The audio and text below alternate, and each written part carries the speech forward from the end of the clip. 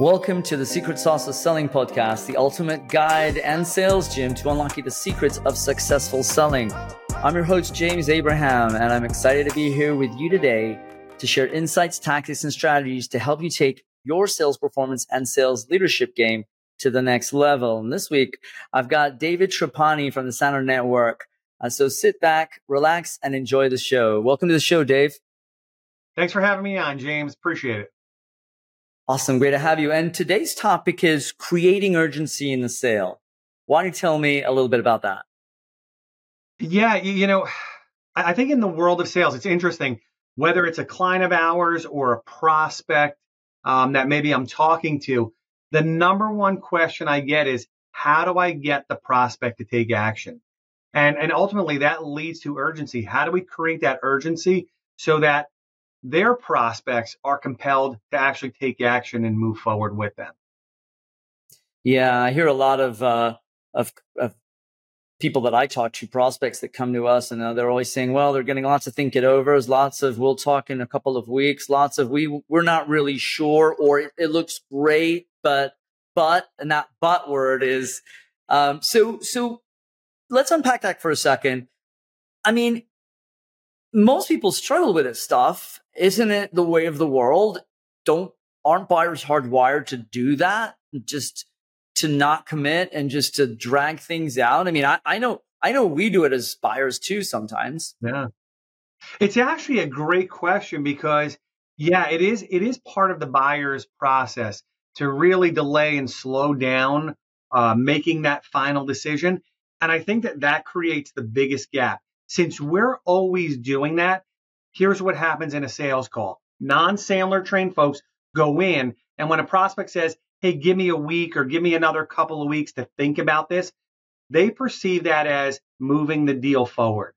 And what I love about Sandler is what we've identified is that may actually be a warning sign that the deal is not moving forward. So I think that most salespeople do believe that is the way of the world. And it's not. It shouldn't be that way.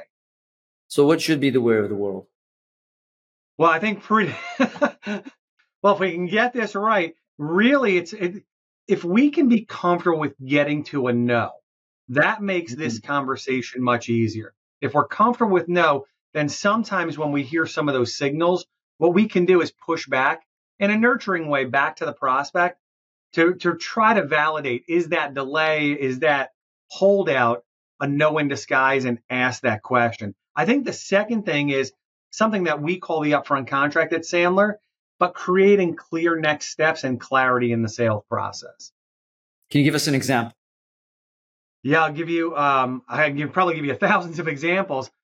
When we look at the upfront contract, having taught it thousands of times to thousands of people, I think it sounds very simple in that what we're trying to do is create stickiness from step to step to step. Now, in the Sandler methodology, there's a couple of wrinkles in it. It's not as simple as that. But if we keep it relatively basic, what we're trying to do is glue together or thread together every step of the sales process. Many salespeople will tell me, oh, I do that already. But the reality is most salespeople don't. And what I mean by that is, James, let's imagine you and I were working on a piece of business. You were my prospect, and you said you were going to send me over some data next week. And I want, I need that data to put together the proposal. I would actually schedule a calendared time for you to either A, send me over that information, or B, where we review it so that we don't have this drop off in attention or that threading starts to go by the wayside. Yeah, I have this rule. You know, they say time kills deals, right? Oh yeah. Oh yeah. So I have a rule. Time kills memory. Yes. Time kills memory, and then the deal dies. Oh yeah. If it ain't get done in the first 24 hours, it ain't get done. 100%. And think about this, when we don't thread those meetings together, time gets extended because then we have to figure out when we are going to meet. So what I recommend to everybody is schedule when you're with that prospect all the time. Put that next step whatever it is. If it's a small event or a big event, schedule that. And then to your point about the time element, kills memory. I've had a lot of salespeople go, you know what? I met with this individual 3 weeks ago. He or she completely forgot what we were talking about. Well, there's that time element. And then you got to have a process to reinvigorate why it was you were getting back together.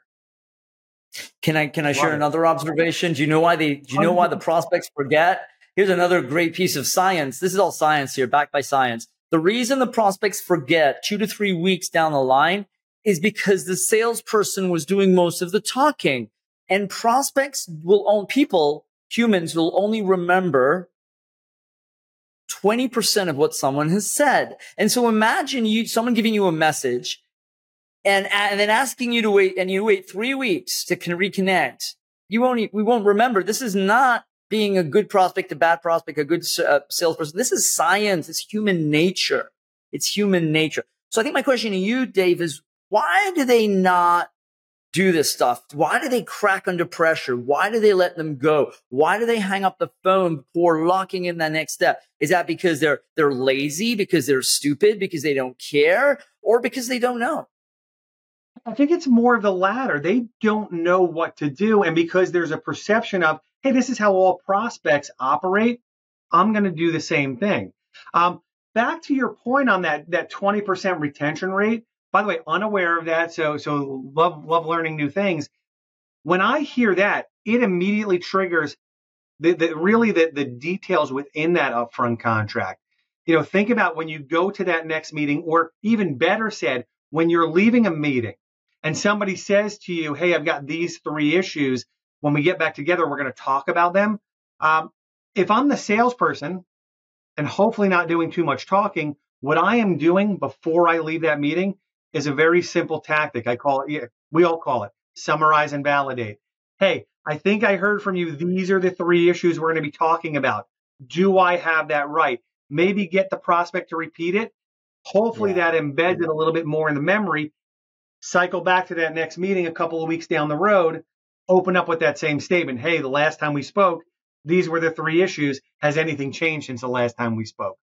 That should, I would hope, drive up some of those signals that, yes, now I know why we're together. I love it. This is great technique right there. I like to back that technique up with a little bit of mindset, a little bit of attitude, maybe a little bit of behaviors. And so what is the number one component that is, and from your point of view, a sales professional requires or should have in order to execute what you've just described? I love that you brought up the fact of, behavior, attitude, whether it's technique. We can give you all the technique in the world. This element of doing what we're talking about here, creating that stickiness, trying to drive up that urgency, sits really between the ears. It's much more attitude, because I think when we're teaching this, logically, salespeople go, oh, yeah, that's a great idea. It's not as if it's earth-shattering news, but now that they know it, they still struggle to execute, because between the ears, oh, this might disrupt the conversation. This feels a little bit different. Until you can break through that, we probably aren't doing that on a consistent basis. Awesome. So let me just unpack this a little further. So creating urgency, let me see if I get this right. Okay. You're telling me that creating urgency is important, right? I mean, we all know that. We all want commitments.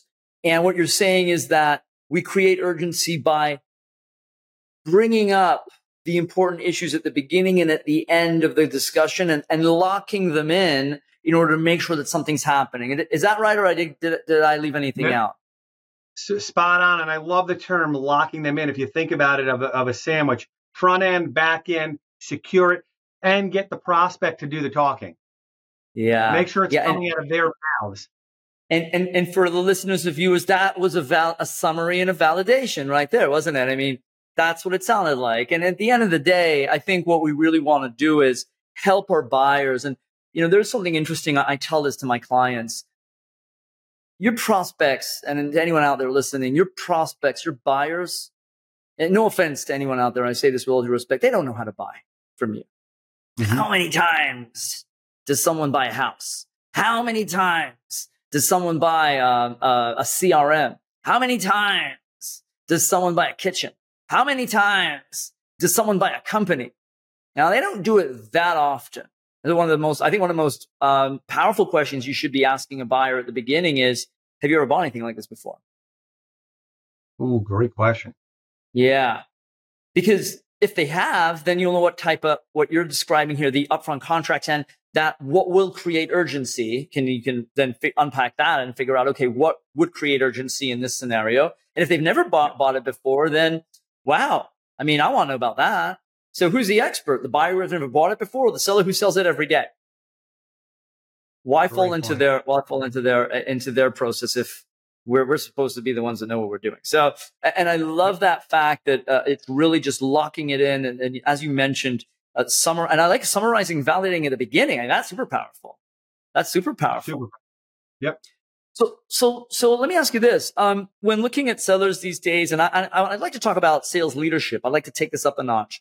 When looking at sales leadership, and some of these challenges that sellers have in creating urgency, what is your number one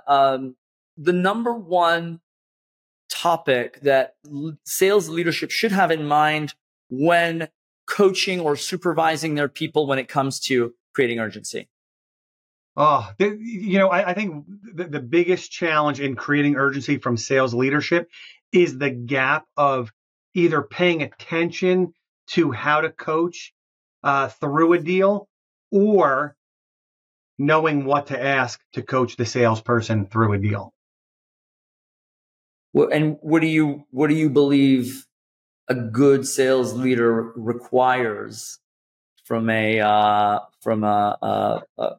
I'd say a competency perspective, a trait perspective, in order to actually follow through on these things? I know we're kind of we're going to Twilight Zone here. So anyone listening to this, if you're a salesperson, you want to continue listening. If you're a leader, you want to continue listening, but please don't get upset at some of the stuff that might come up here.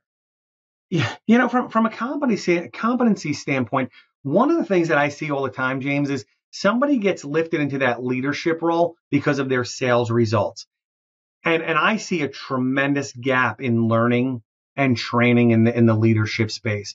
So what does that mean? That means that whatever worked for that sales leader, that's what they're going to apply, which doesn't work for everybody. It's often not baked in or based on a real process, studied scientifically to understand what to do. So when it comes time to either move a deal forward or something is stuck, sales leaders say, well, this is what I would have done. Number one.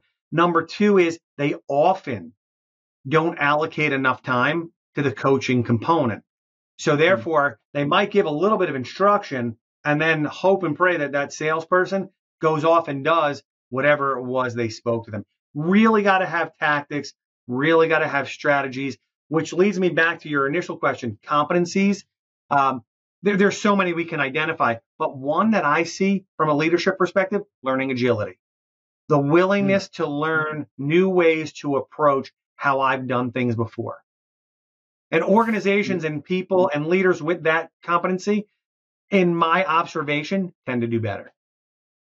Yeah, I agree. I think learning agility is important for everyone, and it's just so similar to we say stop telling, start selling. Selling and telling, and with leadership, it's stop telling, start leading, and leading means leading from the front, and it means working on themselves, and really kind of being open to that agility, to the new stuff, and trying new things and implementing and coaching their people to success, and on that path to success. I got to ask you, David, what is your secret sauce of selling? So as we're talking about urgency and upfront contracts, where I see, a secret sauce, or my secret sauce, is what I call creating scarcity.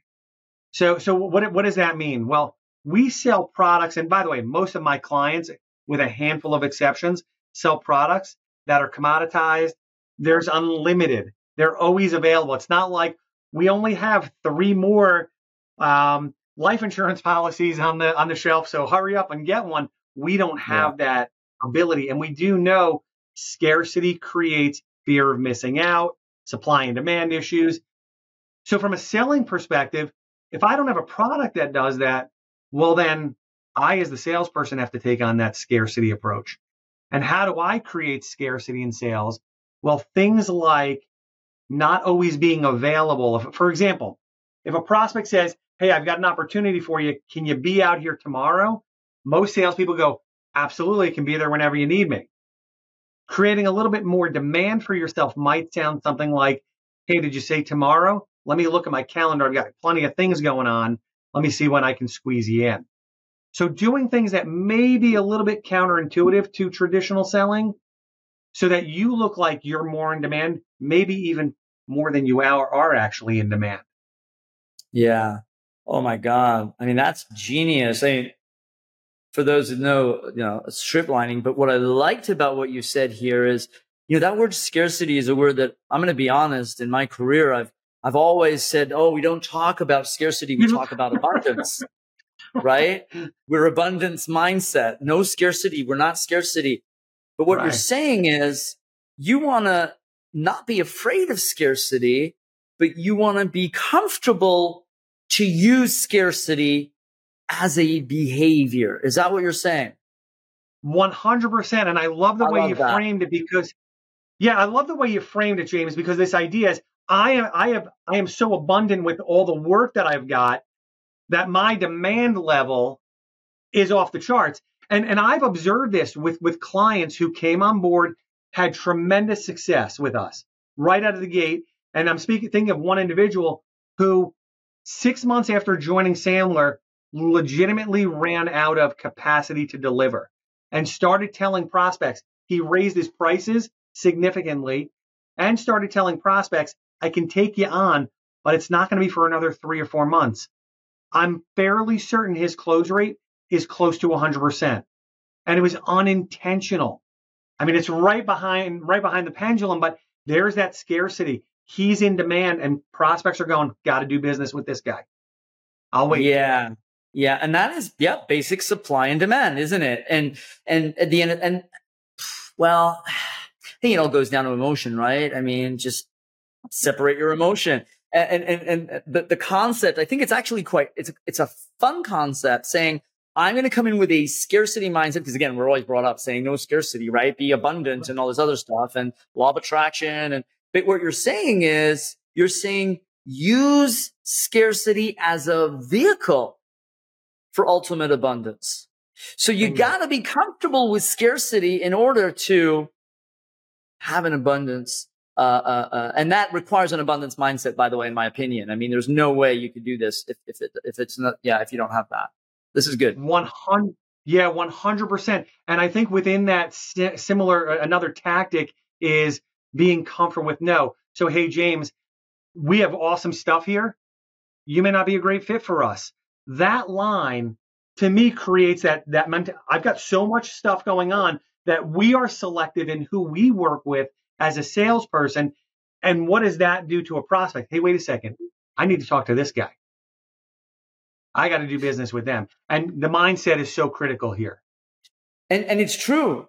I said, I have a client and they were just struggling, business CEO. They were all struggling. I think it was really happening from the top. I always say it, I always say companies, if they have CEOs call me and James, have a sales problem. I don't think you have a sales problem. Really? Yeah, I don't think it's what do you mean? I said, well, my salespeople are not selling. I said, well, how can I tell you? What I'm sensing is might be just a symptom of the problem. And we all know at the end of the day, it all levels out to the top. And this CEO said to me, I need to sell to everybody, James. We got to survive. And I said to myself, well, first of all, you might want to change that word. Right? I mean, and I said to him, I said, look, everyone should be your customer, but not everyone should be your customer. So everyone should be your customer. Everyone could be your customer, but not everyone can be your customer. And I think it's that mindset of knowing, first of all, I always say this, there's enough business out there for everybody. There's enough business out there for everybody. People will continue to buy and continue to do business and continue to grow. But it's that mindset that really pulls them back. And from a leadership perspective, I think what you've mentioned is super important because if it needs to trickle down from the top. So if higher leadership have the mindset of it's okay to go for the no first, then that will start to, the culture will be in a place where, wait a second, we need to sell for the right reasons, not for the wrong reasons. And then the right business will come in. Is that, I mean, there's the last thing anyone needs is seller's remorse. James, it's funny because you said, hey, what's the number one thing you see from leaders? And I've got 17 different number ones, because here's another one. When we're teaching and we start to put out into the learning world, hey, no is a good outcome at Sandler. As a matter of fact, you might want to tell your prospects they may not be a good fit. And then sometimes leaders go, wait a second, you're telling my guys to say no? Like, what's going on here? Yeah. To your point, everybody can become a customer. Everyone should be your customer. You've got great stuff. But you have the right as a salesperson to pick and choose who's your best fit. Exactly. Yeah. Exactly. So spot on there. Love it. Awesome. David, this has been great. Thank you so much. I think we can talk for hours and hours, and we've covered so much and in such little time. I think my question I'd love to ask is there anything that you're listening to, reading, watching? It could even be a movie, anything that kind of caught your eye recently that you would want to share with the listeners and the viewers? Yeah, I think, there's a couple of things that I've recently picked up on. One is, and I'm going to get the name incorrect, but it's Robert Cialdini, I think. Cialdini, Cialdini, talks a lot about the psychology of fear of missing out and scarcity. That's been pretty impactful. And I have not watched this series, but I've been pulling clips from a series called Mad Men. And I think it's about a marketing agency. And the head sales guy is using a lot of these attitude type techniques, closing his folder and saying, hey, we're not ready to do business here. But totally as a salesperson, taking control and setting that mindset that we can be different and that we have the right as salespeople to make choices on who we work with. Yeah, I love this. This is, spot on. I heard this really good. I was just having a discussion and this example came up and someone was struggling with what we're talking about. And I said, let me ask you a question. Let's pretend, I don't know, Elon Musk and Bill Gates go out of business. All right. And Jeff Bezos. And they have to get into sales to make a living. How do you think they'll behave? How do you think they'll perform? Who do you think they'll call on? Will they be needy? Will they be pushy? Will they let people think it over and follow up? Will they call on non-decision makers? Or will they go right to the top and say, look, we're not a good fit for everybody, but I mean, would it make sense for us to have a conversation? Imagine that. Think of that. Dave, this has been super. Thank you for having me on. I appreciate it. Yep. Got to have you back. And I wish you all the very best. And to our listeners, before I go, one quick shout out to Novacy for sponsoring us. Novacy unlocks behavioral insights from virtual meetings to close more deals. And its AI is awesome for sales intelligence records. It analyzes and provides insights on body language, verbal communication, emotion, and it just provides so much of what's going on because there are so many moving parts in sales today. Sometimes we really need to have something that can help us out. So thanks for Novacy for sponsoring us. Dave, you're awesome. To the listeners and viewers, no guts, no gain. Whatever you do, make sure you take a little bit of a step back. Don't be needy, and good selling.